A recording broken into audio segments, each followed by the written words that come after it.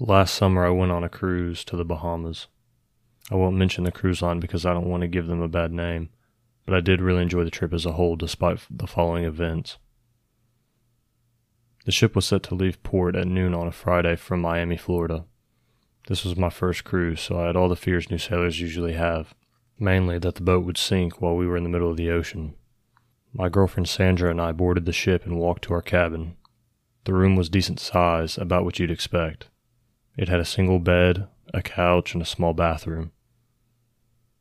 On the wall opposite the door was a window about the size of a car windshield.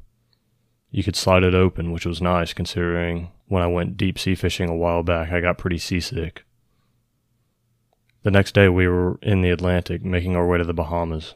I had forgotten to charge my phone the night before, so I plugged it in before we headed to the main deck. We didn't pay for Wi-Fi on the boat, so it was pretty much useless anyway.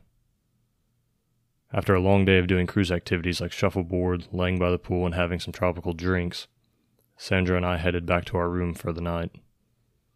We got into bed about 11 p.m., but I was still wide awake, so I reached for my phone to play Clash of Clans.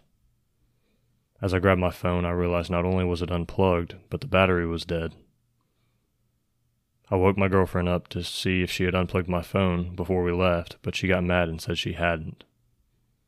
I thought to myself, I know I plugged the charger in this morning.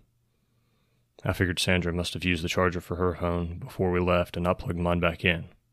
Which was fine, but I was a little irritated she lied to me over something so stupid. I plugged my phone back in and went to sleep. That night I woke up in the middle of the night, sick to my stomach. I went to the sliding window, which was already open, and barfed. I guess Sandra had gotten hot and opened it to try to cool the room off, which was fine with me because it was pretty hot in there. The next morning we had made it to the Bahamas. I grabbed my phone from the charger, 100%, just like it should be. We left the room and headed to the beach to get some drinks at a tiki bar and to take some cool pictures. We each fell into our usual routine, me taking pictures on my phone and Sandra being the model. But as I tried to take the pictures, my phone kept giving me a notification that my storage was full. That was impossible. I had just got this phone only a week before we left. When I opened the Photos app, my heart sank. There, on my phone's camera roll, were thousands of photos of me and Sandra sleeping in our cabin on the ship. I swiped through them one after another. They were all the same and were all taken last night.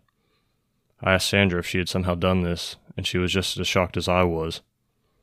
After scrolling what felt like for an hour, we found a single mirror selfie of a man with long hair and a beard in our bathroom holding what looked like a screwdriver in his hand. We were both terrified. We immediately went to the boat security team and reported the incident. The worker told us that they had received several reports of the same man sneaking into people's rooms near ours, and that they had detained the man earlier this morning.